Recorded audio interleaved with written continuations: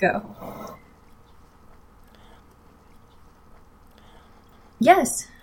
The noise to start was the word go. I figured it when I was like saying to my computer because it was just like thinking. All right, welcome to the Garbage Fire Podcast, aka MFKS Radio, on the airwaves dial at 487.52. Your pod is hosted by Kelsey and Megan, who are hypervigilant, bordering on paranoid. Oh well, shit, that cuts me real deep. The Garbage Fire Podcast is all about being unironically passionate to the point that you would dive into the dumpster for the things that you love. Yeah, so, hypervigilant. Hypervigilant. Unnecessarily, probably.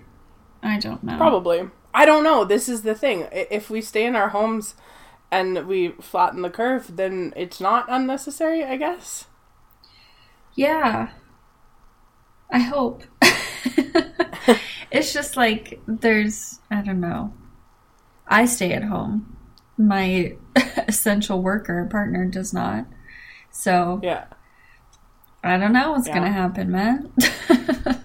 Yeah, I stay at home and I'm by myself. So, like, that's fine. It is what it is, right? But, like,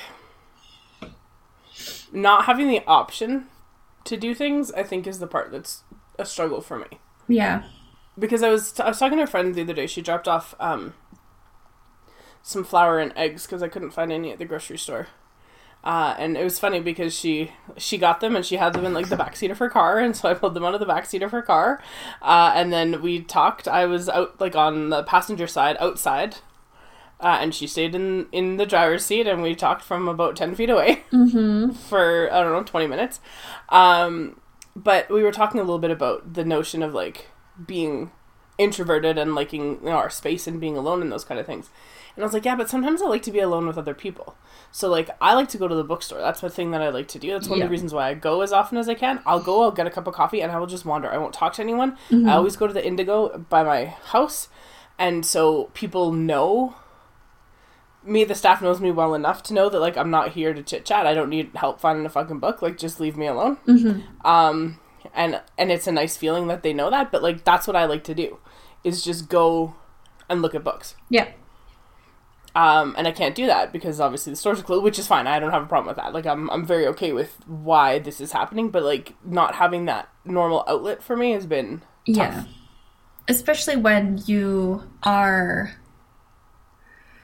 life is organized so that you have that outlet because it works for you, you know? Like it's not...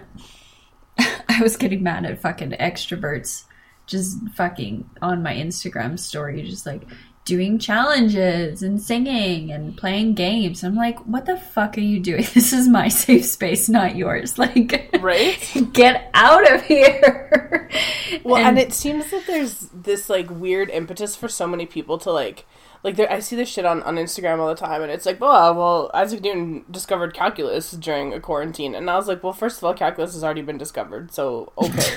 And second of all, like, I really feel like we're on the precipice of like an entire like global system meltdown shift. Well, I'm not going to say global paradigm meltdown shift yet. Yeah, I very much so, yes. And in terms of like how we view work and how we view commerce and how we view a whole bunch of things. Yeah. And I feel like encouraging people to like write the next great American novel, which like, let's be honest, nobody fucking cares about your quarantine novel, is like,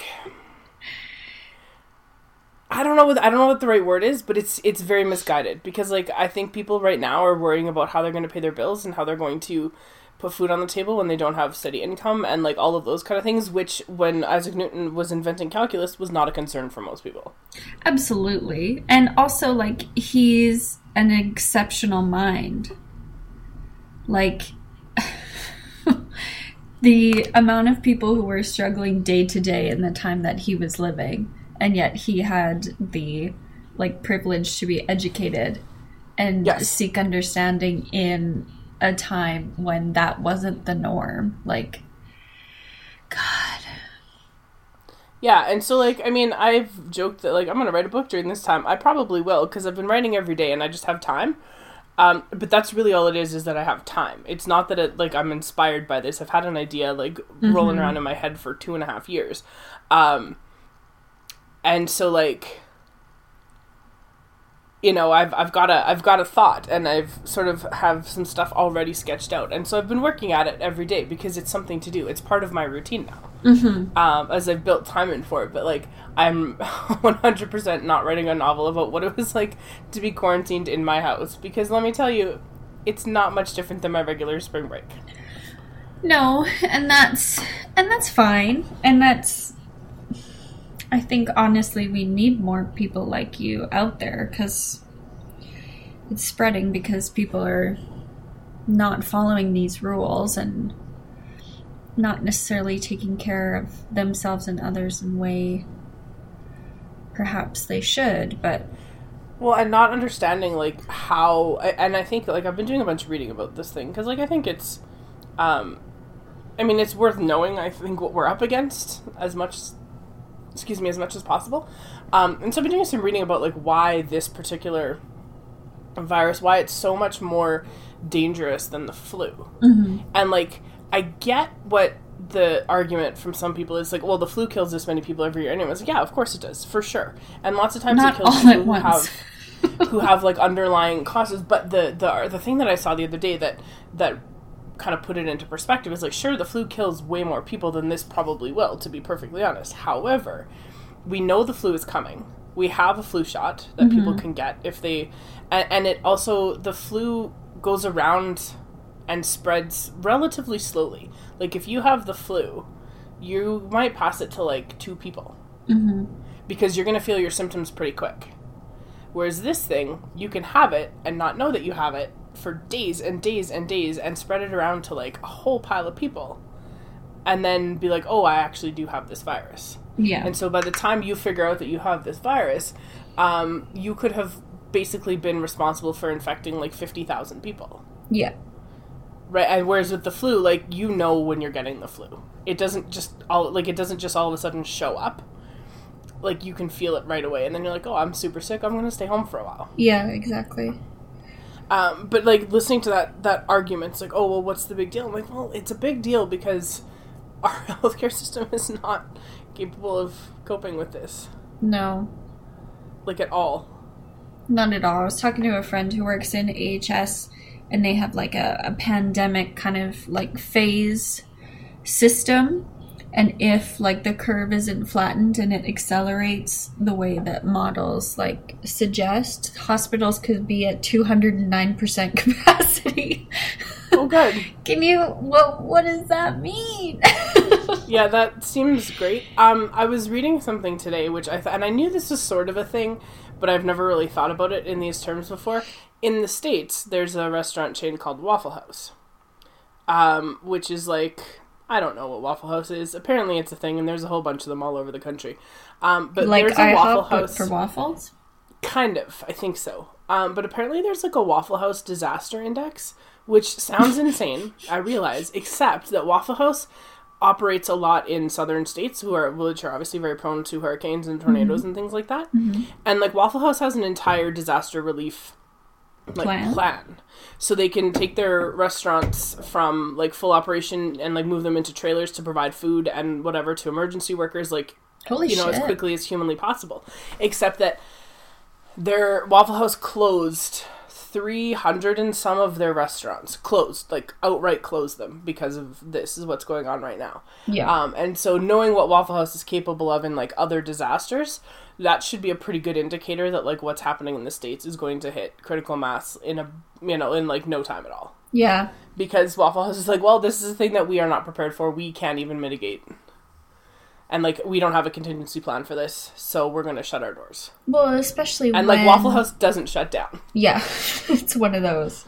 Yeah. Especially when you're getting such mixed messaging from like the leader of your country to your state governors who are saying essentially stay home, stay indoors, like try to do your best and stay isolated, and your fucking president is saying no, the country's still open for business, and you're like, yeah.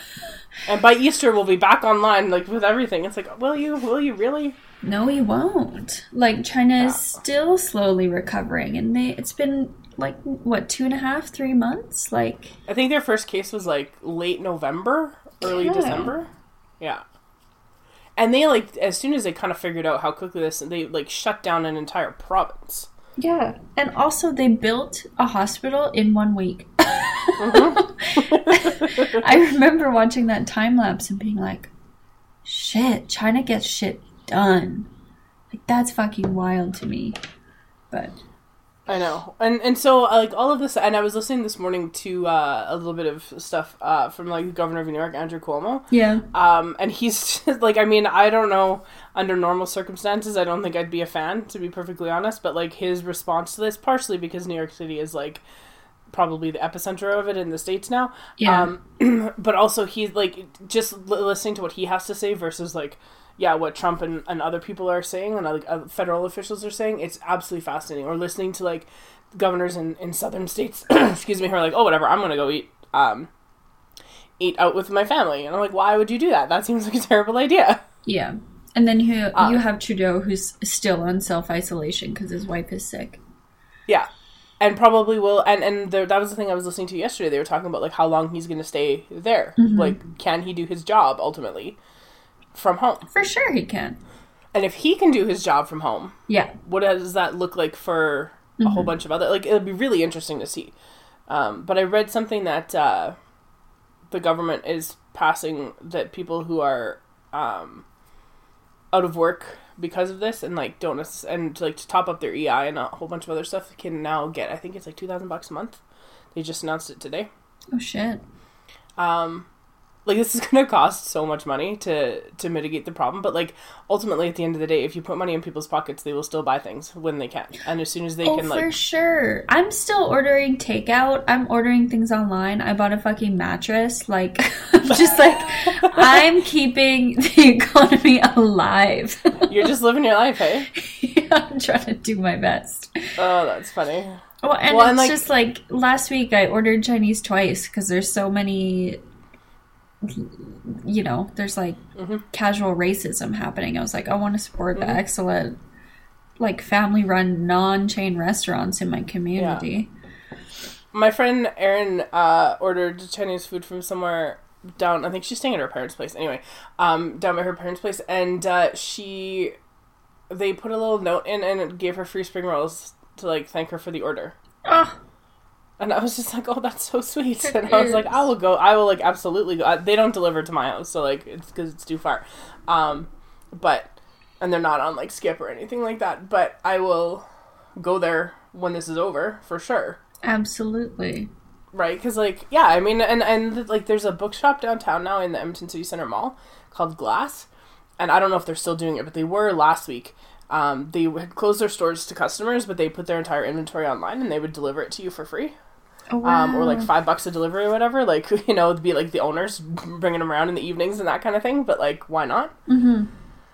And so, like, I think that there's been some really interesting sort of innovative things. But the thing that's been bothering me more than anything is, like, all these people who don't understand what it means to, like, be isolated. Yeah. Like, I live by myself, so it's really easy for me to be isolated. I don't have to think too hard. And, like, when I go to the grocery store, I just come home to my own home. Like, I'm not...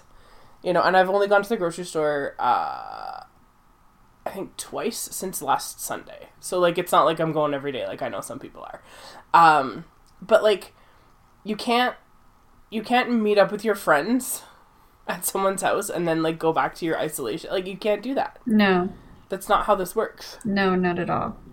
And, like, when you're out for a walk, I went out for a walk. I've been going for a walk every day, which is good, just to get out of the house and do something different. And I went the other day, and there's a playground not far from my place. If you, like, turn left out of my complex and keep going down the road, there's a playground over that way. And the number of people, families, who were there just, like, letting everybody just hang out and, like, be buds. And I was like, no, that's not how this works. Yeah. But also on the way back from that, so I, like, walked basically all the way down to the main road and then back. But on the way back, I saw these two dads out on their driveways having beers. They were, like, literally sitting in lawn chairs on their driveways, separate driveways, and just shouting. Well, it was like there was, like, a strip of grass in between their driveways, but yeah, they were, like, facing each other with this big strip of grass in between, drinking beers. And I was like, you know, that's not a bad idea. That's amazing. Like, that's the kind of conversation that I feel is okay. But, like, yeah, like, you can't just, like, let your kids go to someone's house. No. And then bring that, like, that's not how this works. No, I've heard tale of people going to visit new babies, of the thing is it's hard to get kids on board, I think, because they're so used to seeing their friends every single day and being social more so. But yeah, it's tough. But in thinking of the whole economics thing, we are on the precipice. It could be done of going to a money-free society. Like Star Trek. And of all, like, the conspiracy theory whatevers I'm into, that one would be the best. Because what we're showing each other and everyone now is that money is nothing. You can get money from anywhere. And that's the thing that I've found the most interesting, because, like, I've long believed that, you know, wealth is just manufactured bullshit, right? Like, wealth is nothing. And when the government wants to, the government can do whatever it wants. Right? Like, that's the thing. And when the government's like, you know what, we gotta help people out here, so we're gonna help people out, they can just do that. Yeah, money is a social construct. It is. And I mean, I understand that we have to ascribe value to things. And it's not like there's never been value ascribed to things before in, like, moneyless societies. But it's really interesting that right now, when we look at, like, this particular illness that people are getting, it is 100% non-discriminatory. Yeah. And I think that that's maybe the thing that's freaking people out the most. Like, not people in general, but, like, rich people, is that all of a sudden there's a thing their money can't stop. Right? Like, there's this thing that, like, they can't buy their way out of it. Sure, they can buy their way into a test, they can buy their way into a whole bunch of things, but they cannot buy their way out of getting this disease, because they still need food. Right? They still have to, someone has to get them groceries. Somebody, whether it's their assistant or themselves or whatever it is, somebody still has to go and make sure that there's food in their house. Somebody has to still go and make sure that there's, you know, that you've got enough toilet paper, that you all of those kind of things. So there's absolutely nothing about this that's, like, not equal. Except they just have the means to buy more of the stuff. Exactly. Well, and you're seeing a lot of stuff of people, like celebrities, saying they're symptom-free, but they've tested positive, and you're like, well, how are you getting tested? Like, are you... how much are you paying to get tested and have zero treatment for this viral disorder? Like, what hoops are you jumping through? Yeah. That other people should be getting first. Yeah. Well, and I mean, and it's that question of, like, you know, what your money can and can't buy, I guess, right? But it's also really interesting watching people who have money be kind of freaked out about the fact that their money is no good anymore. And, like, you know, and looking at how we're all in the same shitty boat right now, and there's not a thing that anyone can do about it. But now they're looking and realizing that, like, the things that are important and the work that's being done that is valuable is not the work that they do. Yeah. It's the people, it's those frontline workers, it's, you know, postal workers and firefighters and ambulance drivers and doctors and nurses and custodians in hospitals and, you know, people who are working, like, legitimately on the front lines to keep our society functioning are the people that, like, are the most important right now. Yeah, absolutely. And if you're a person who has lived for however long in your ivory tower, I think that's probably a really uncomfortable realization for you. That your work is only valuable as long as there are people willing to pay for it. And right now, no one's paying for it. Absolutely. It's tough times. My other favorite thing about all of this is watching all of the celebrities who have children that they're now having to, like, essentially homeschool, being like, holy shit, this is hard. Yeah. And I'm like, oh, is it really tough? I didn't know. I'd never thought that my job was tough, ever. Yeah, it's so funny having parents be like, fucking hell. Like, I'm with my kids. Yeah, it's like, oh, what are they teaching you at that school anyway? It's like, holy shit, I will let them teach you anything as long as I don't have to. Yeah. Yeah. I don't care. Yeah, just take them away. Yeah, that part's been really interesting to me. Is just sort of seeing how people react and respond to this kind of thing. This sort of, like, crisis and chaos. And then I was reading some other stuff too, and, like, about how this weird existential dread that so many people are feeling, because that's really what this is, I think, right now, is pretty normal for people who suffer from anxiety, which absolutely makes sense. Mm-hmm. The uncertainty of all of this sucks. Which is what, of course, yeah, absolutely. But like for people who don't who don't suffer from that and don't have to deal with that on a regular basis, right? This is like a very new feeling. Mm-hmm. Right? And so like being a person who does, I think all of a sudden it's just like, it doesn't necessarily normalize, because I still think that there's a stigma attached to it, but it kind of in a way does normalize how people feel on a regular basis. Oh, for sure. Especially when, like, as someone who has anxiety, the amount of times I've been told, like, well, just calm down. I'm sorry? I'm sorry? Calm down? You're telling me to calm down? And how do you suggest I do that? Well, I don't know. Just, like, take a walk or something. Just, like, get over it. Just, like, go do yoga. Just like, oh, okay. Well, sure. Well, and I was talking to a buddy of mine the other day. His wife is, I don't know, 7.5 months pregnant, and she's not working anymore. She worked retail, and she took, like, a medical leave, essentially. Mm-hmm. Just because before, and he's worried that it's going to fuck up her mat leave, and there's all this kind of stuff. And I said to him, I was like, listen, I get that you're stressed out, and I understand all of these things, and I understand that you don't want to let her know that you're stressed out, but I guarantee you she can tell. Oh, for sure. 100% she knows, and she's probably stressed out because you're not talking to her. Yeah. And you need to sit down with her tonight when you get home from work, because, I don't know, he works in an office somewhere, and there's, like, 2 employees, and so he's okay. He does, like, accounting work for... Oh, gotcha. Yeah, for, like, he could also manager. Do that from home, but... He could do it from home, but it's... Right now, he's like, it's... While she was still working, he's like, there's no point in me being at home. And now that she's not working, I'm sure he'll do it from home. But I basically said, I was like, you need to sit down with your wife and you guys need to have a conversation. And you need to, like, make a pros and cons list. I don't care. Like, just write down all of the things right now that are stressing you out. Every single thing. And then cross off of that list all of the things that you can't control. Mm-hmm. It's going to be all of them. Which is probably going to be about 95% of them. Yeah. And I was like, there's literally nothing that you can do right now that's going to mitigate any of these things. Except she needs to know that you're stressed out. And she needs to know that you're, like, willing to talk about it, because I'm sure that's not helping. Mm-hmm. And then I talked to him again this morning. He's like, yeah, you were right. And I was like, I know. I'm well aware.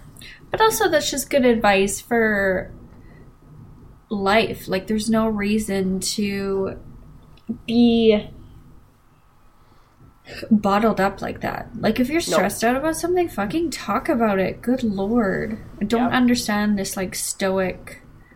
keeping all of my stress inside. Like, what? Why? Who is that for? Yep. It's not for you. That's for sure. It's also been really interesting for me because, and I think, like, my friends are worried about me, I think is really what this boils down to. But I've heard from lots of people in the last week that I wouldn't normally hear from on a regular basis. Mm-hmm. Like, I get a check-in every night from my friend Brian at about 9 o'clock. Nice. Which is super nice, and it's not like we don't talk or anything, but, like I babysit his kid, you know, semi-regularly, so, like, it's not like we don't talk, but, like, I get a check-in every night to make sure that I'm, like, I haven't, I don't know, fallen into some kind of, like, coma. I have no idea what they're worried about, but like, I'm fine, mostly. But I've, like, had more FaceTime calls and phone calls with people in the last week than I have in probably the last 6 months, which I think is really funny. It is, especially because there's literally nothing to talk about. It's true, I know. My dad called me from Houston, and he usually calls once a week. Usually, like, so what's new? And I'm like, nothing, Dad. I haven't left the house in 7 days. What do you mean, what's new? Like, I was like, what's new with you? He's like, well, I bought a bike. And I was like, okay, great. Phone call over then, I guess. Like, what is there to discuss? I know. But, like, on Monday I had brunch with some girls from work, and I mentioned that to someone, and they were like, what? And I was like, relax, we're doing it on FaceTime, it's fine.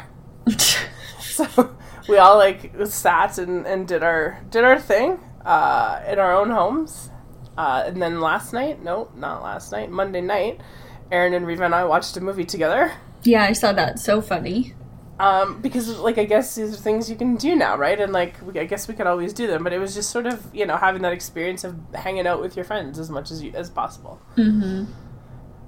Because, like, at the end of the day, there is nothing to do. Like, really and truly, there's nothing to do. No, and, like, to come back to our original point, you're not gonna change your life. And, like, don't worry about improving yourself over this time. Like, just, we're all just getting through it. Yeah. You don't need that pressure on top of everything to be like, oh, well, I'll be home. I'm going to start a brand new fitness routine. Not going to work out. I'm going to change how I eat. Not going to work. I'm going to do this. I'm going to do, like, just choose a few things to do that are doable. You know, do your spring cleaning early. Go through that closet. Chuck everything you're never going to wear again because the world's going to end in 60 days. You know, read a book. Well, the interesting thing about the food thing, though, is that because, like, I've made a commitment to myself that I'm only going to go to the store, like, once a week. Like, that's it. I don't need to go to the grocery store more than that. Yeah. My fridge is super full, which is good. But also, like, I don't have the option, and I'm like, I have food, I'm not going to order food in. This is ridiculous. So now I have to cook the food that I have. So I've been eating way more vegetables than normal, because they're there. And because you have to eat them. I don't want them to go to waste, basically. I mean, I'm still only basically eating, like, broccoli, cauliflower, and peas, but at least it's vegetables. There's nothing wrong with those vegetables.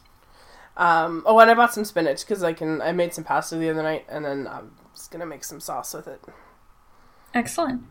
Yeah, and so, and I bought some tomatoes, so I can, like, blister some tomatoes and put some spinach in and make, like, a pretty good sauce. There you go. Yeah, but, like, yeah, so that's the thing that's different for me as I'm eating more vegetables. That's excellent. And also drinking way more coffee than I would normally. Oh, no. Not in a bad way, but just more than I do, because I don't drink coffee every day. The thing I drink about... coffee, like, maybe 3 days a week. Yeah, the thing about that I also learned is that I think I told you this a while ago. Caffeine makes my anxiety go off the charts. And it doesn't help when I have a mini fridge next to my couch full of, like, just iced tea, Diet Coke, and Diet Coke with lime. Yeah, no kidding. And you're just like, well, I'll crack one of these babies, and then 4 later I'm having a panic attack on the floor. Just like, why? Why is this happening? Well, maybe. Here's the thought. Just have one of them. Yeah, that's what I'm doing now. Instead of 4. It's like 3 p.m. is when I get to have my Diet Coke with lime. Well, then you can put that in your, like, checklist for the day and then check it off. Yeah, exactly. It's very satisfying. Exactly. Savor that shit. Oh, God. Yeah. It's weird. It's a weird time. And I feel like it's going to last for quite some time. Yep. Like months. Months and months. And that's okay. Yeah. Switching gears, because I feel like we have to... Have you watched any Outlander since the last time we talked? Fuck. No. Oh my God. Kelsey, God damn it. It's been like 2 weeks. Oh my God, I forgot. Holy shit, I keep forgetting that Outlander exists. Okay, well, I'm going to text you every hour and remind you. Please. Oh, I can't do it today because so I have, like, legitimate work to do, but I can so tomorrow. I'm disappointed in you. Shit, I'm sorry. That's fine. No, just this past episode was really good, and I was like, oh, hopefully we can talk about it, but apparently we can't, so we'll have to wait till next week. Fuck. Although, let's be fair, I feel like we're gonna have lots of time where we can do podcasts and movies and things, so, we have all the time in the world to talk. And we just clearly have to do Netflix Party, because then we can, like, watch them at the same time and not have to worry about syncing things. That's true. And then, yeah, it'd be great. Can I talk about The Walking Dead really quick? Sure. So Sunday night's Walking Dead, spoilers, I guess. I don't think anyone watches that show anymore other than me. And Reba, so it's fine. But in case anyone does, spoilers. There was the last episode for Michonne, was this past week. They didn't kill her off, which I thought they were going to, and they didn't, and I thought that was really good. Oh, that's neat. So, long story short, there was a time jump from, like, last season to this season, like, I think about 6 years or something like that, or maybe it was the season, I don't remember, but it was like a 6-year time jump, and the last that we had heard of Rick is that he, well, as audience, we know that hadn't died in this explosion, but the rest of the characters think that he's dead, and he was, like, taken away in a helicopter. It was all very bizarre. It was, like, a weird thing going on. It doesn't really matter. But anyway, in this episode, Michonne is on this journey with this character named Virgil, who's, like, just kind of a minor character here for I don't know, 5 or 6 episodes, to get some weapons and whatnot from the island that he lives on, and then it turns out that it was a trap, because of course it was, and he was going to keep her in, like, locked in quarantine, actually, in this building. I don't even know what kind of building it was. She ends up ultimately breaking out. Because she's amazing. Because she's incredible. The episode was really cool, though, because he gave her some kind of, like, hallucinogenic something or another. I can't remember what it was. And it basically played out as if she had made different choices, like, right from the beginning of her journey as the character on the show. So, like, when we first met her in whatever season it was, season 2, I guess, season 3, she helped Andrea get back to safety, and Andrea was a character that had been with, like, the original group, and that's how she gets hooked up with them at the prison and all this kind of stuff. But, so they showed back, like, what if she hadn't helped Andrea? What if she'd just, like, seen her struggling and walked away? And so then it sort of shows, like, from that one path, like, how all of the things are different.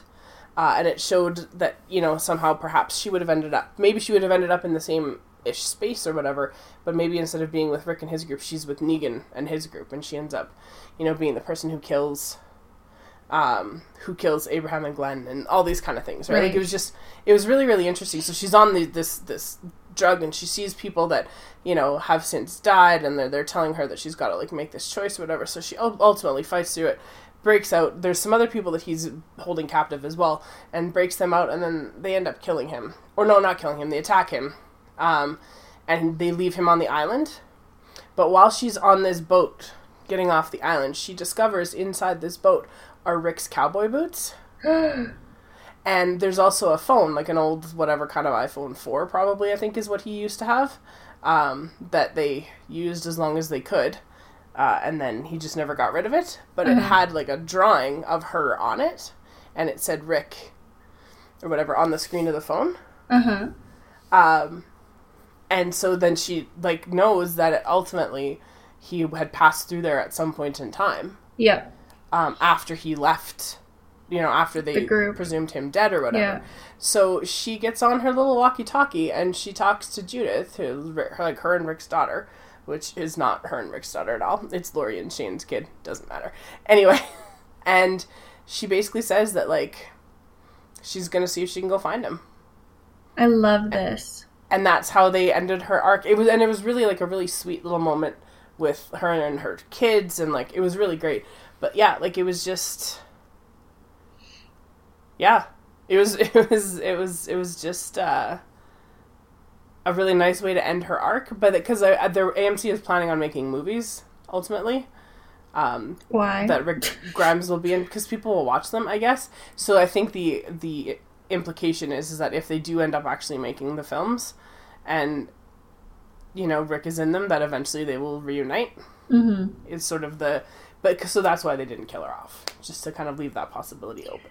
But I also like that concept of, like, you can say farewell to a character on a, like, beloved way without just saying they die and their life is over and they have nothing else to do for you, the storyteller, and so I will kill them. And that's fucked up. Well, because I think by keeping her alive, I think that then, like, sort of the specter of Michonne sort of exists still in the show. And it's like, well, what would she want us to do? How do we deal with this situation? And, like, sort of that influence and that kind of thing. But no, it was good. I really enjoyed it. It was a good episode. That's neat. I actually watched The Talking Dead. I know, I was pleasantly surprised too, because that was weird. They were just going to kill her off. And then I watched The Talking Dead afterwards, which I haven't watched in a really long time.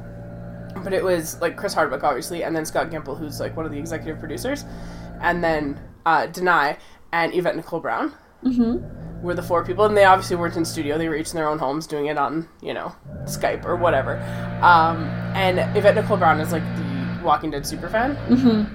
And so that was really cool, like, to have her reaction. Then she got to talk a little bit about what it meant for her as a black woman to have a character like Michonne on TV. Oh, that's amazing. And how, you know, how important it is to see this woman just, like, kicking ass and taking names. But also being celebrated for her blackness, and it wasn't being, like, taken away. Yeah. Because she, you know, they put her in dreads, like, immediately.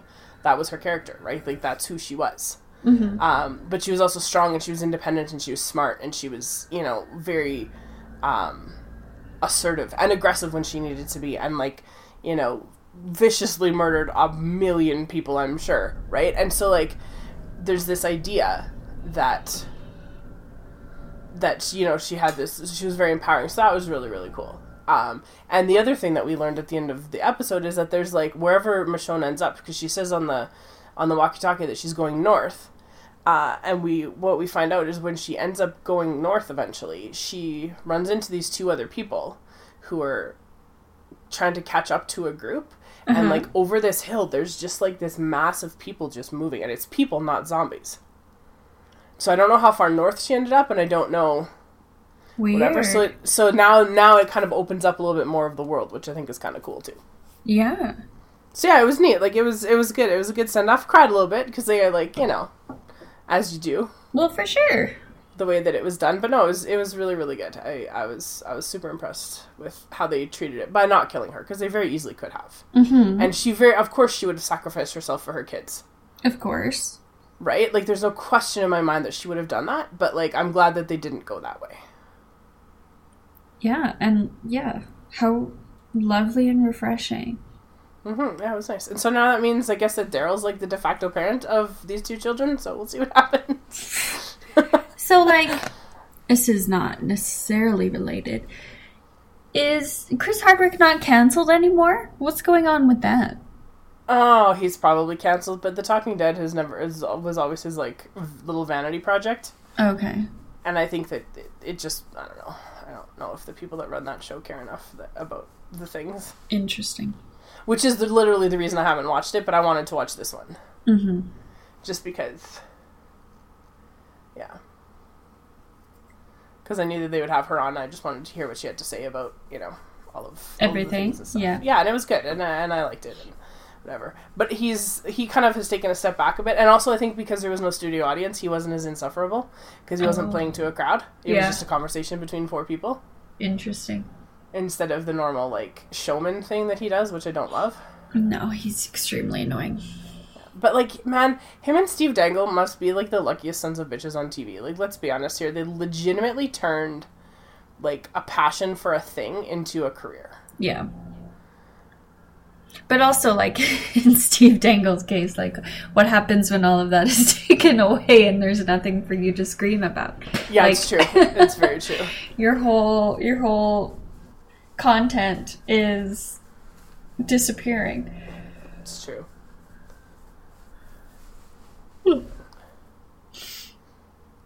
So what do we got? Anything else? I finished Dr. Sleep last night. Did you? I did. I really, really enjoyed it. I think it's the first Stephen King book where I can say that definitively. I don't know, have you read much of his? Yeah, I've read I've read enough Stephen King. I've probably read like 15 of his books. I like his stuff.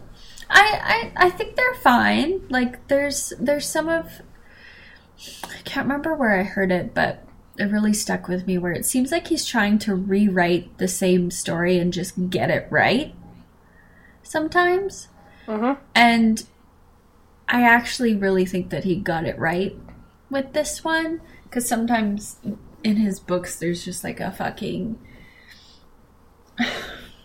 at the end where it's just like boom and it's aliens and you're like, what? Wait, what? How is that possible? There was no indication that this is just fucking aliens, and then the book just ends and you're like, but what? But I really liked it. I was a little bit concerned about so Dr. Sleep is a sequel to The Shining, and I didn't read The Shining. I'd seen the movie ages and ages ago, and then I just reread the wiki page before I started reading the book, because I was like, I just need a quick refresher.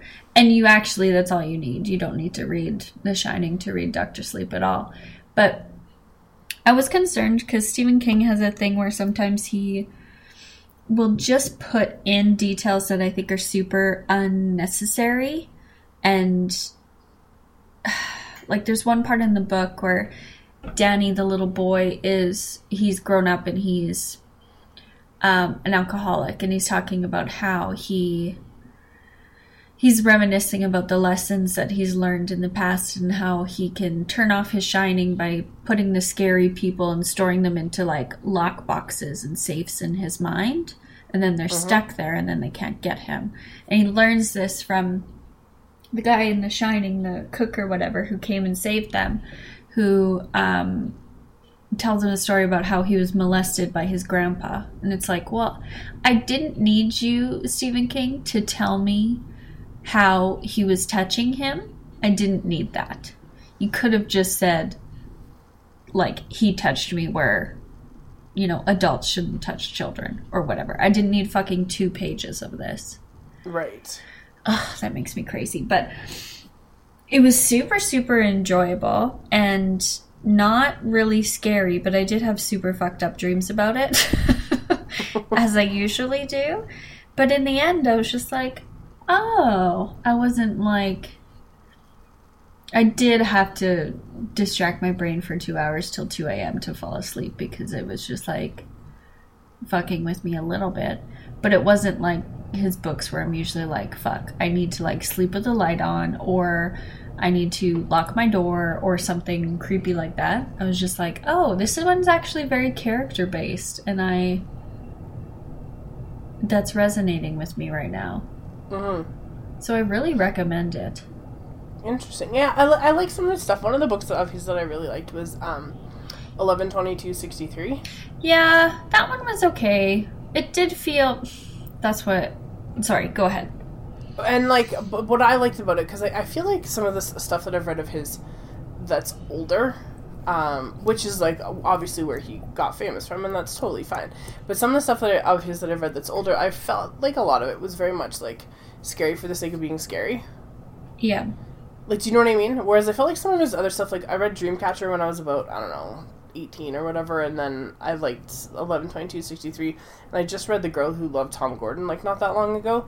That might be my favorite Stephen King. And it's very, very different from lots of his other stuff, which is, I think, the thing that I like the most about it.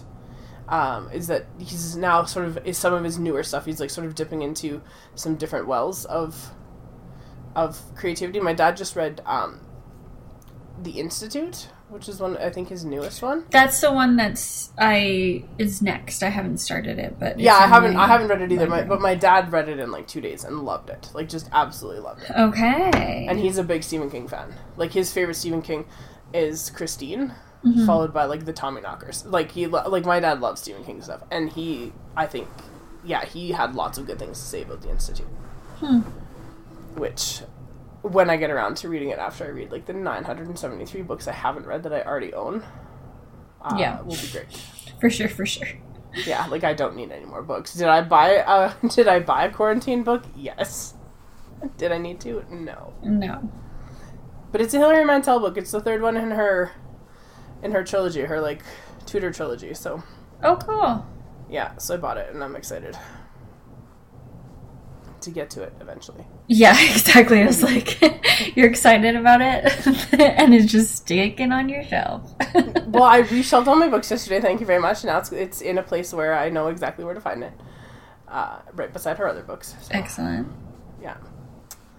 Yeah, that was my big project for the week, was to reshelve my books, and everyone's like, oh, you're like, what do you do with your isolation time? And I was like, no, this was a spring break plan all along. Yeah. I was going to do it over Christmas, and I didn't. And now you're like, I really have no excuse. Like, really have no excuse. No, none whatsoever. Yeah, so it's been, the reading stuff, I've had lots of books on the go. I'm reading right now Conversations with Friends by Sally Rooney, who I didn't know anything about her, but I'd seen her books on the shelf at the bookstore. And then I read an article in the New York Times about how she, like, lives, ultimately, and, like, the life that she lives with the books that she has. And it was essentially questions about, like, what are you reading right now? How do you store your books? And she basically stores her books on every flat surface imaginable in her apartment. And I was like, bitch, you are living my life. So, so then I read a little bit about her, and I was like, oh, I should check these books out. And so I bought that, and then her second one. So that's coming up. It's called Normal People, I think. But the one I'm reading right now is good. It's set in Dublin, which I enjoy. So up your alley. Yeah, and it's about these two women who are in their like mid-20s, and they have a business together. And so for some marketing and promo shots, they like are dealing with this like executive, and then but they like she's the executive. She's super cool, and like they kind of want to be like her. But then the one girl also kind of wants this woman's husband, and like there's just some very complicated like interpersonal interactions. Yeah. But it's a really nice and like a really nice small book, if that makes any sense. Like it's not a big grand story. It's not this. It's just like this really intimate portrait of these different relationships between these four people. Well, that sounds nice. Yeah, so that's what I've been reading, and also like nonfiction things.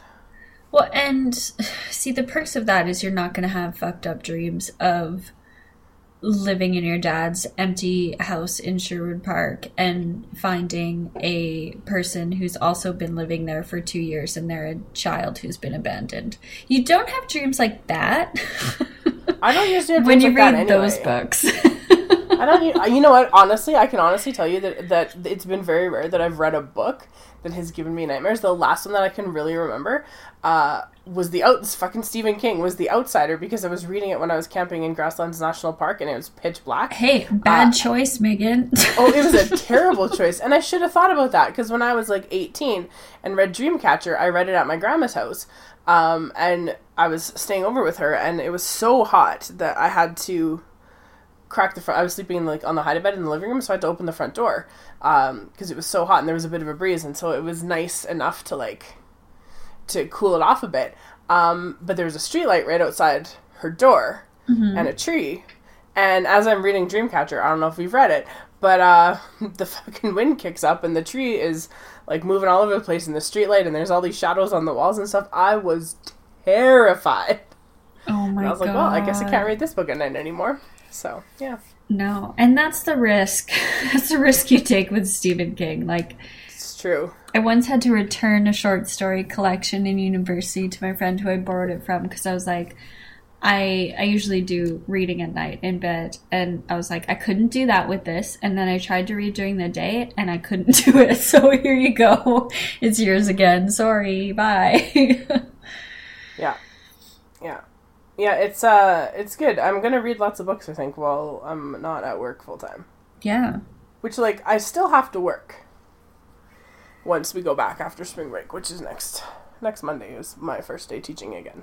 Yes, but, like, think of how much time you save by not having to do supervision and photocopy and drive to and from work. Yeah, exactly. Yeah. So, yeah. Or, like, you know, have department meetings that are unnecessary and could have been an email. So, like, you're going to have so much extra time just because you're not expected to do those things.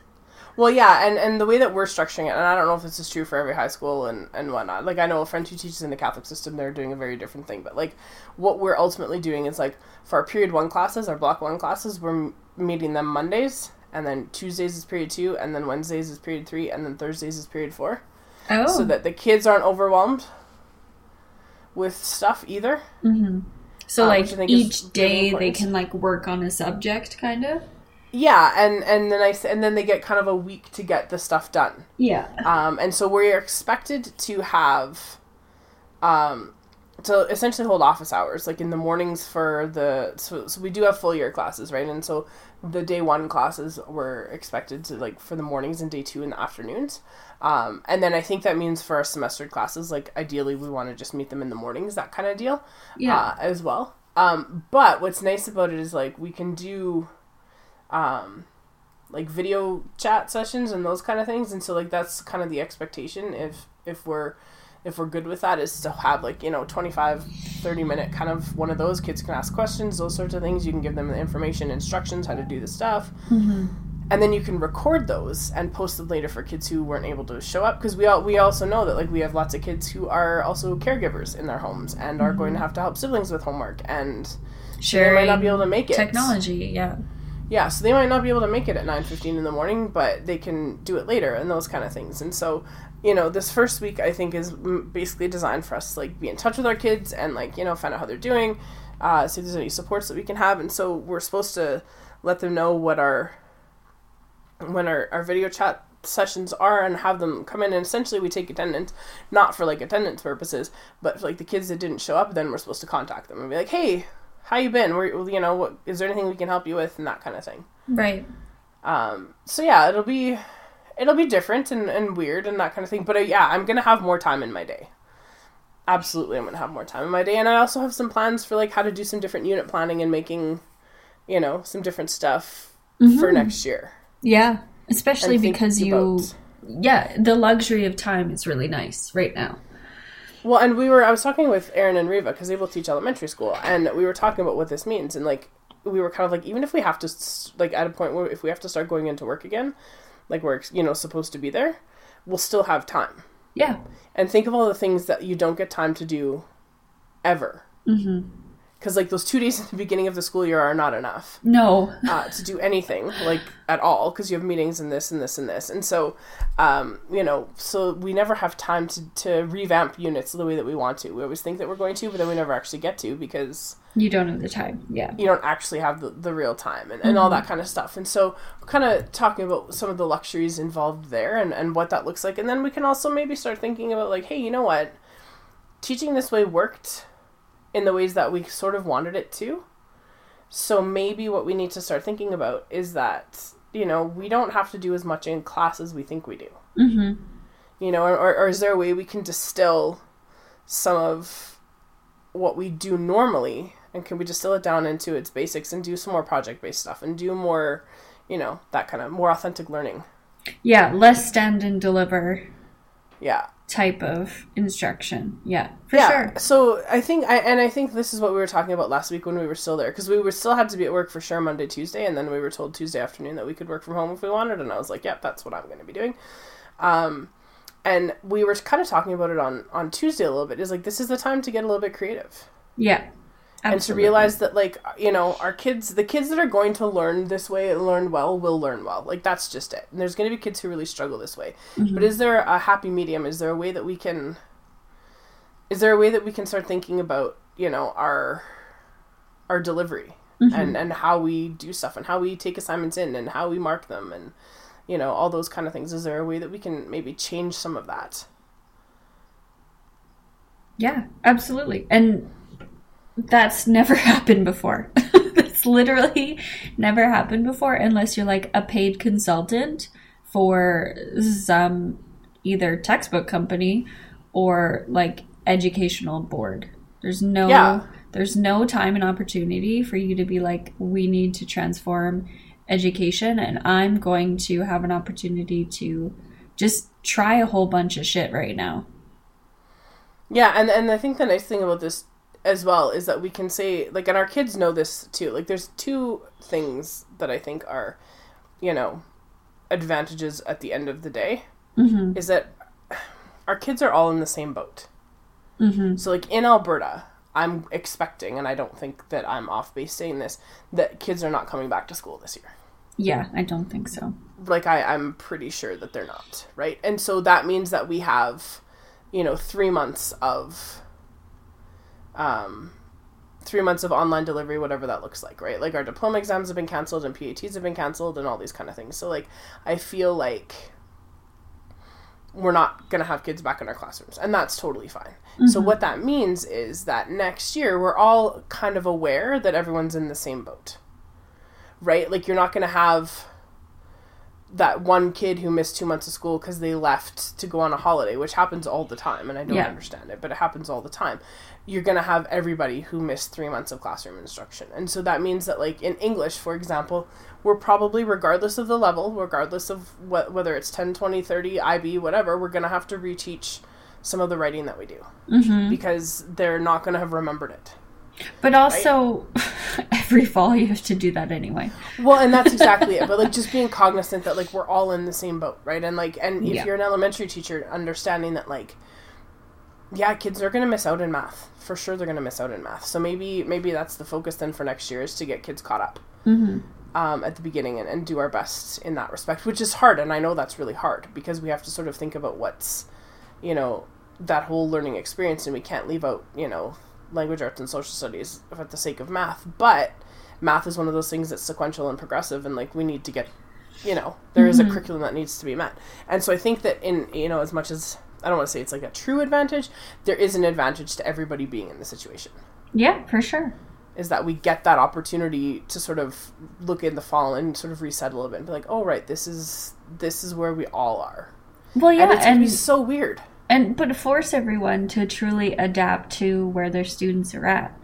Mm-hmm. Because I think you and I know that a lot of teachers don't, and they expect, not a lot, some specific teachers don't, and they expect students to rise to whatever occasion that they throw at them, even if they have no background preparedness for that. And now it's just like, no, you actually do have to do a lot. You have to teach. You have to do a lot of teaching now. Sorry. Yeah. Well, and I mean, I know we had some people at our school who were like, well, I don't want to put this on Google Classroom. I like to do, you know, notes packages. I'm like, well, you're going to have to fucking figure something out. Like, I don't know what to tell you, but you're going to have to figure something out. Yeah. Because this is the reality of our situation. We're super lucky in our board. We have an outreach program that it does like modules. Mm-hmm. And we have been granted access to all that stuff to use if we want to. Beautiful. And I don't think it's necessarily mandatory, but like it's a really good place to start from. Yeah, especially because it's so hard to start from scratch. Yeah, and so if you don't have to like make new resources, why would you? Mm-hmm. But there are people who are even like fighting against that, and I'm just like, oh, for the love of everything, like I find that really frustrating. Agreed. If you are unable to adapt, what are you doing teaching students? Mm-hmm. Well, yeah, and so this part, I think that'll be interesting. I think I'm looking forward to seeing my kids again. To be perfectly honest, I've been posting messages like last week when we were away, like every day, and then I did one Sunday night and I did one yesterday, so I'll do another one tomorrow. But just like hey, how are things? Mm-hmm. For my grade 10 IB kids who like just started this drama unit, like they want to keep working on it and they want to keep going, and I'm like, you know what, that's great, guys. You just do what you need to do. Yeah, exactly. You know your groups, you have your assignments. I didn't have copies of all the plays, and not everybody got their stuff from their lockers because they didn't know schools were going to be closed, etc., etc. So I found PDF copies of 5 of the 7 plays that we had. And I was like, well, if you had one of the other 2 plays, I'm sorry, you're out of luck. And they're like, okay. And so we just like adapted and made some changes, and here we are. See, and they've that's been, like, what you fucking do. And they've like been in touch with each other, and they're doing their own like group video chats about the play, and like I'm like, you guys do what you need to do. Well, and we will talk next week. That's IB students. Like that's yes, but well, yes, and they were bored and they like wanted things to do. Yeah, they're like, please grade me, please. But even my English 20s were like, I got a bunch of emails from those kids. They were asking if I could send the playlist for like the writing that we did every day. Like, our like daily weird. And so I just posted it in an update for everybody, and I was like, some of you have asked for this, and I was like, you know what, over spring break, I realize it feels like last week was also spring break, but like, think about it this way. If you do 15 minutes of reading and 15 minutes of writing a day, every day, from now until the end of the school year, you'll be golden, baby. Just think about how much you're reading and writing. That's really all I want from you. It's like, and if you would like that music to help you with the writing, here you go. Mm-hmm. And so many of them like, oh, thanks so much for sending this. I couldn't remember what it was. And I was just like, man, you guys are so funny. And they would roll their eyes at it and be like, oh, this is so stupid. And then they're clearly like, send me the thing. Like, okay, well, that's because they're so desperate for familiarity and routine right now. Like, well, and that was one of the conversations that we had in one of our meetings last week. We had department meetings and stuff, and people were like, wow, what if the kids don't do the work? And I was like, well, then they don't do the work, I guess, is ultimately the answer to that question. It's like, they don't do the work when they're in school anyway. It's the same kids. Yeah. That's like, but you have to remember, too, that these kids are bored, and they're going to be bored. And there's only so much. Honestly, there comes a limit, even for teenagers, how many video games they can play in a day.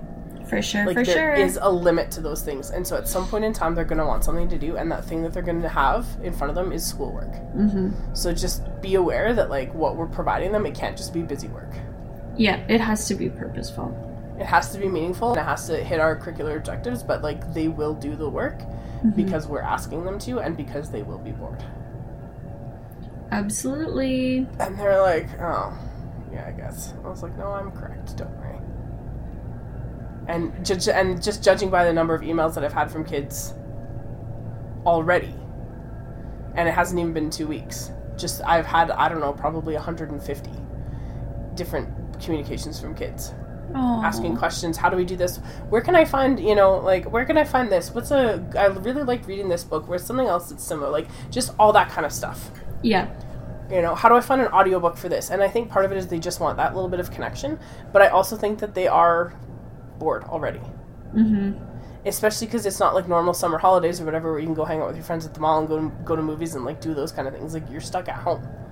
Well, and I think they're also very self-aware because they're like, if they're looking for an audiobook for something, they're like, I know that I don't have maybe the time and opportunity in my day to just sit down and read because maybe I am a caregiver, maybe I am, helping out and doing a whole bunch of things even though we're isolated.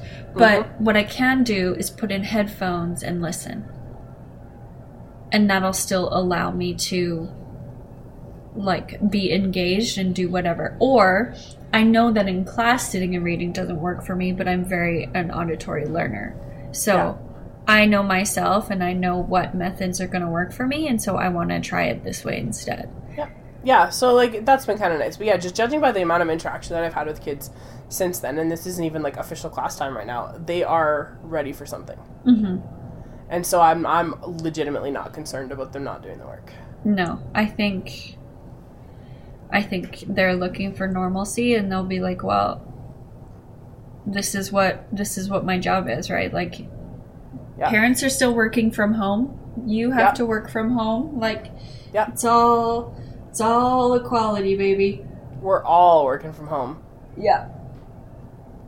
Just like that great, what was it? Little Mix song? You ain't gonna work from home, home. You know the one? Sort of, vaguely. Would you like to find out which combination of a Jane Austen and Marvel character you are? I would, but can I tell you one more thing? Damn it.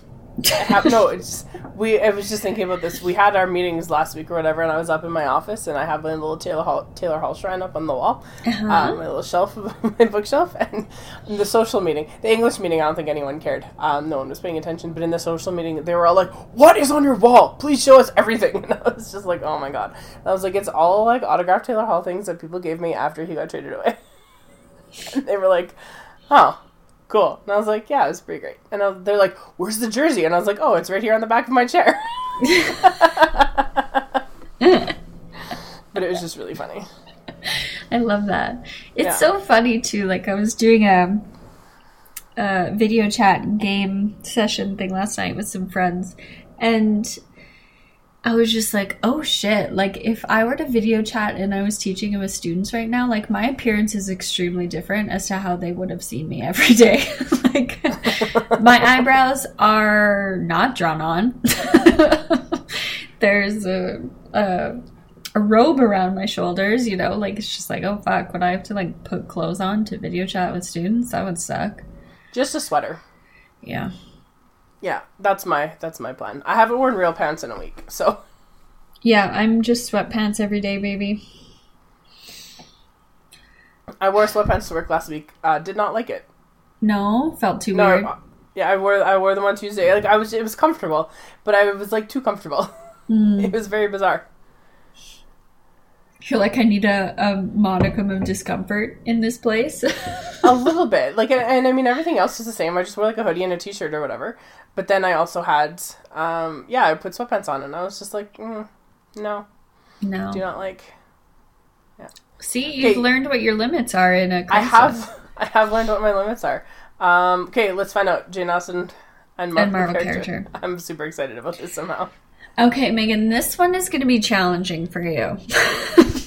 Because I don't like Jane Austen? Yes.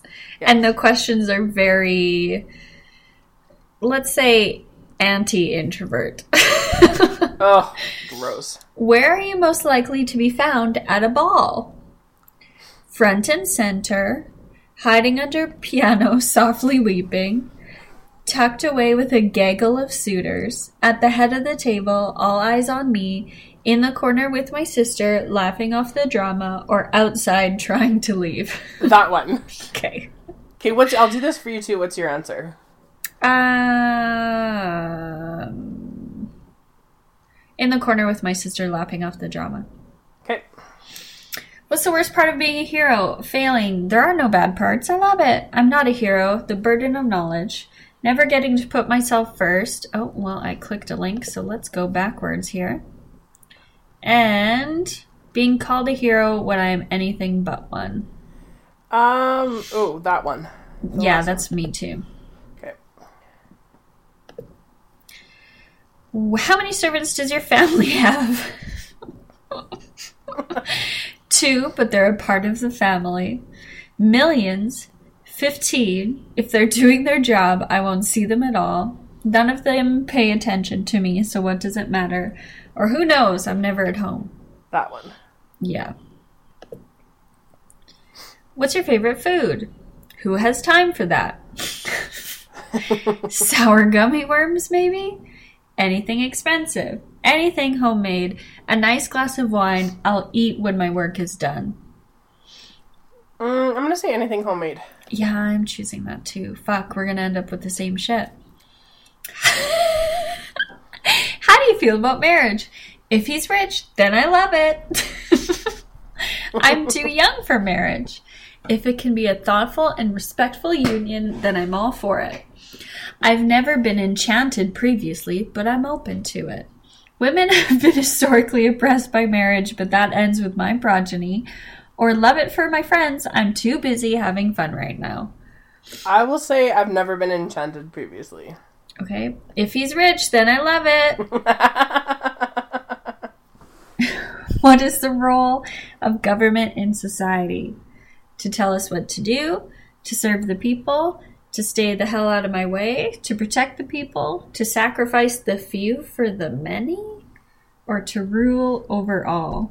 To serve the people. Yeah. What is your dream job? Land mistress? Writer? A writer. Okay. What about you? Land mistress. Duh. Okay. And if you could be any of the original Avengers, who would it be? Tony Stark, Black Widow, they all disgust me, Thor, Hawkeye, or Steve Rogers? I'm gonna lodge a formal complaint at the spelling of Steve Rogers' last name. I was just gonna say, that's not even spelt right. Which one I think I don't know. Who would I want to be? Who would you want to be?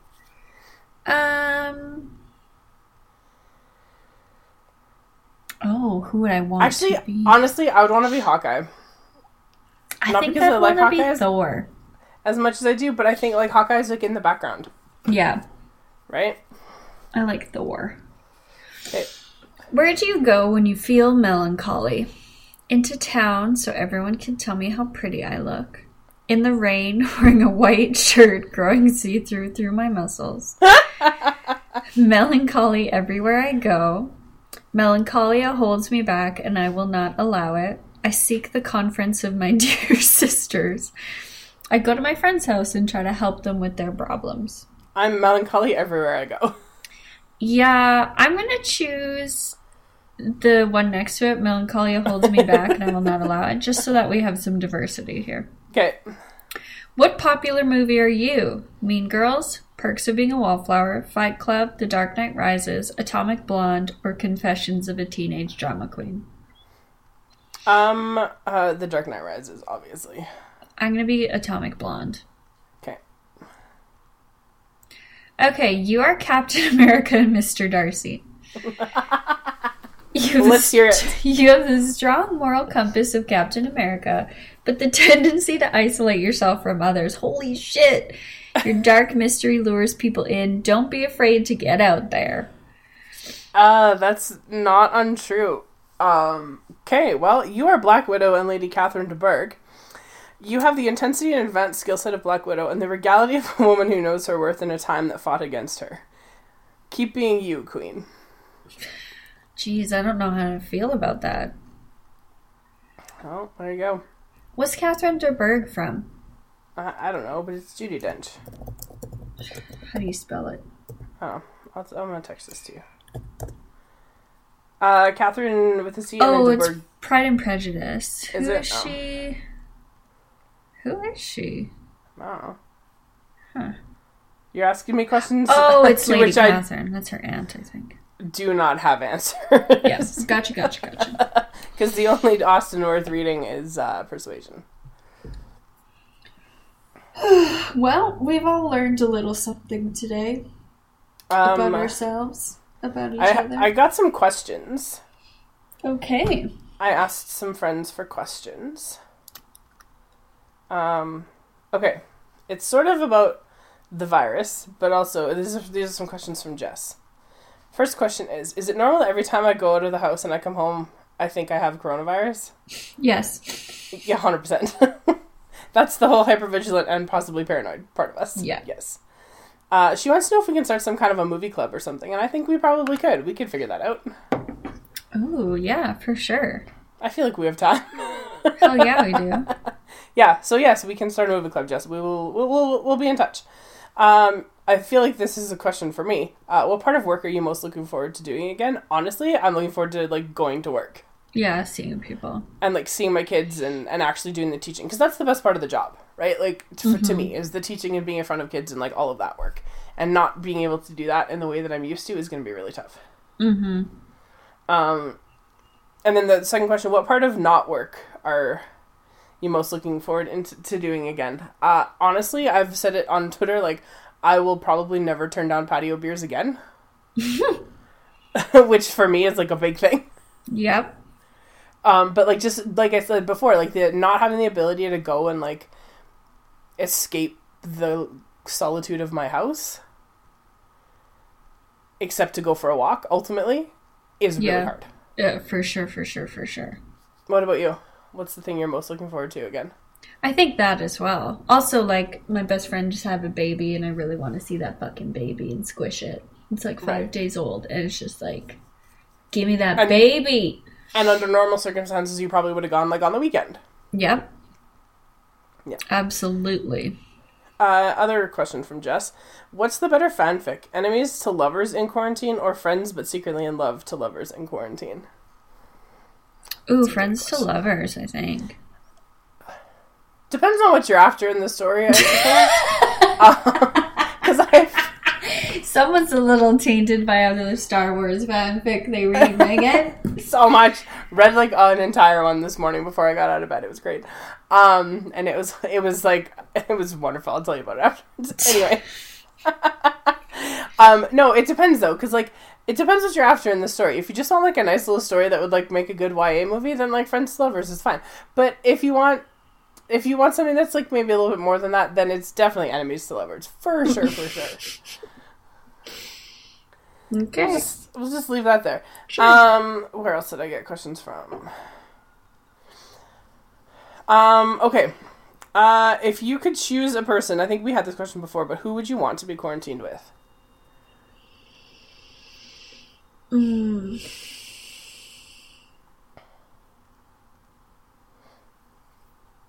Do I have to know them personally? No. There's no qualifiers on this one. This is really a Sophie's choice right now. Goodness. My sister. I miss her a lot. I just so you know, it was between my sister and Chris Hemsworth, okay? You picked your sister? I did. She knows me better. See, this is the thing. This is legitimately what I was thinking. Like, sure, there's that whole, like, novelty thing. It's like, oh, you know, celebrity, whatever. But, like, what if they don't know you? Mm-hmm. And I don't like small talk. Oh, small talk is the absolute worst. That just seems like a lot to, like, all of a sudden be, like, forced into quarantine with somebody that you don't know. Mm-hmm. And have to, like, get to know them. But, if I had to pick, like, a famous person, I would legitimately say Chris Pine, let's be honest here. I think it'd be great. But, like, real people, I don't know. I don't know. I don't know who I'd want to be quarantined with. I think Reva and I could be quarantined together. We know when it's time to go our separate ways. Yeah. Okay, other question here. And then there's one more after this. If you could choose any sport and draft anyone from the sports world to make up a team, who would you choose and what sport would it be? And the example here is like synchronized swimming with the Oilers, or a polo team made up of UFC fighters, which I think is like... Oh, shit. Wait, water polo or horse polo? It just says polo. My question still stands. I don't know. I can't imagine UFC people on horses. That's crazy. I also can't imagine them being able to float, though, so... Oh, yeah.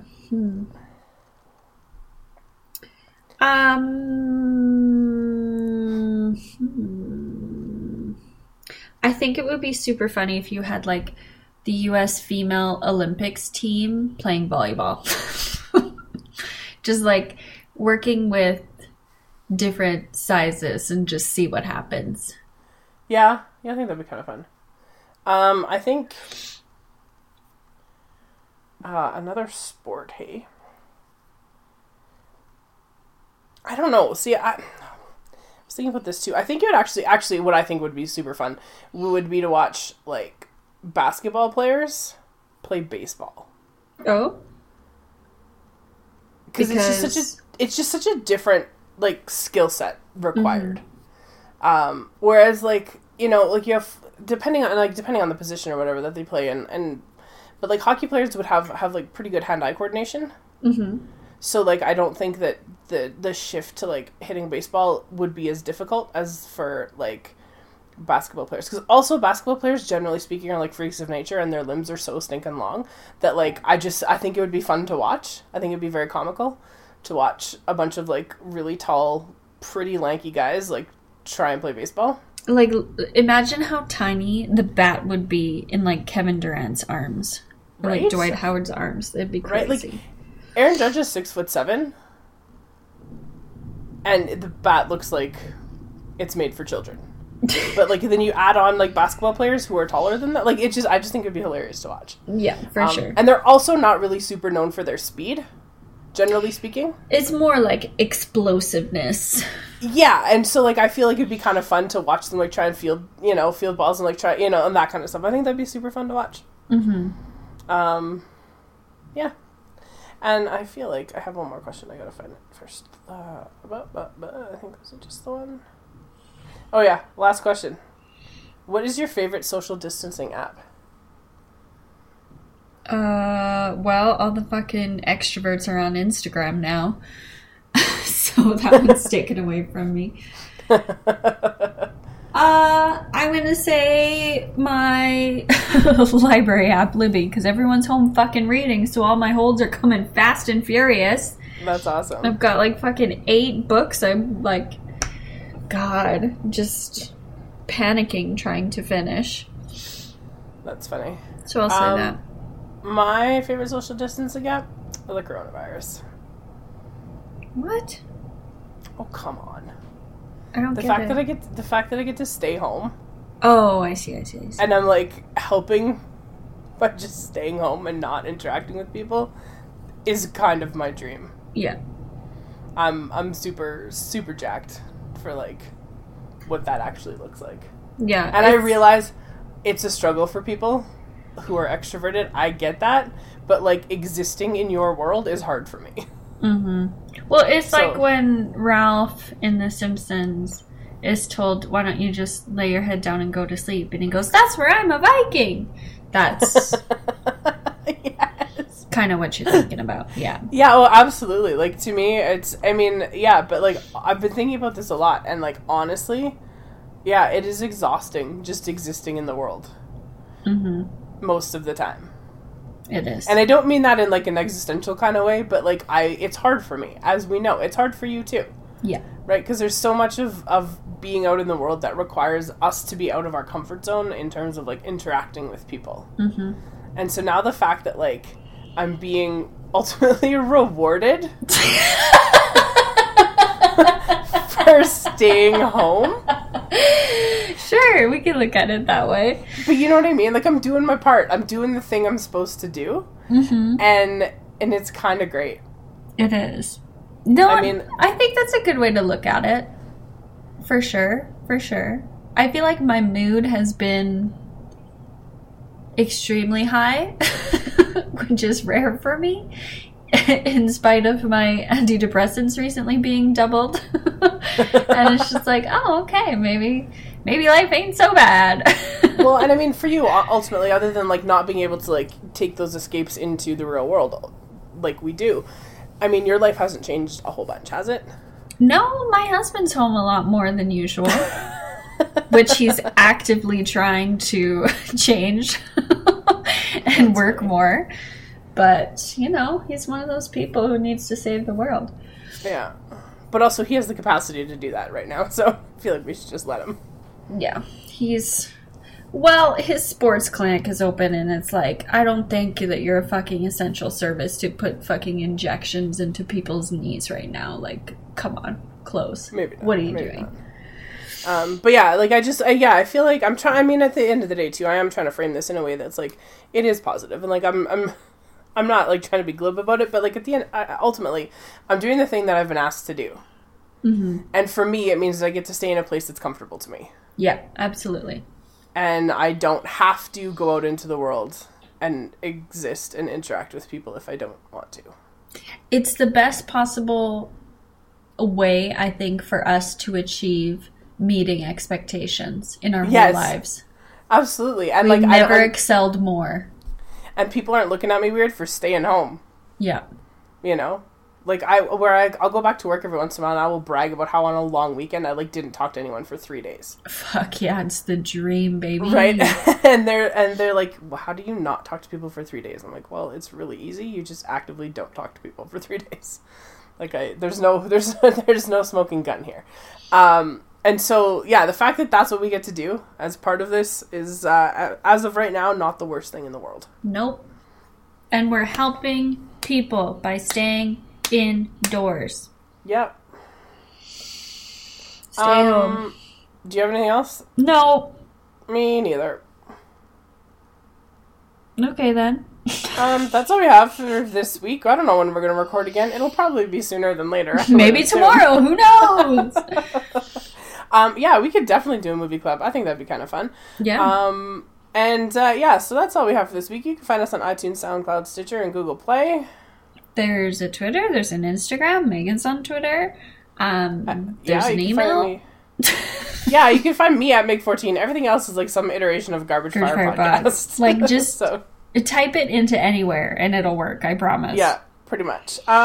If there's any like particular Netflix movies that you would like us to watch over this quarantine time, let us know, because I think we can manage. Or Prime. We both have Prime, right? We both have Prime, that's true. Do you have Crave? I do not have Crave. Okay. We canceled it. Well, my sister canceled it. Oh. I was just like, you know what, fuck it. So I just got it. I was like, I'm going to be home for a while. It's fine. Yeah. And I can get rid of it when I don't need it anymore. But yeah, so, yeah, you can find us in all those places. If there's anything you want us to watch, let us know. We'll do our commentary or whatever. I think that's great. And, yeah, as always, thank you so much for listening. And we'll see you in the dumpster.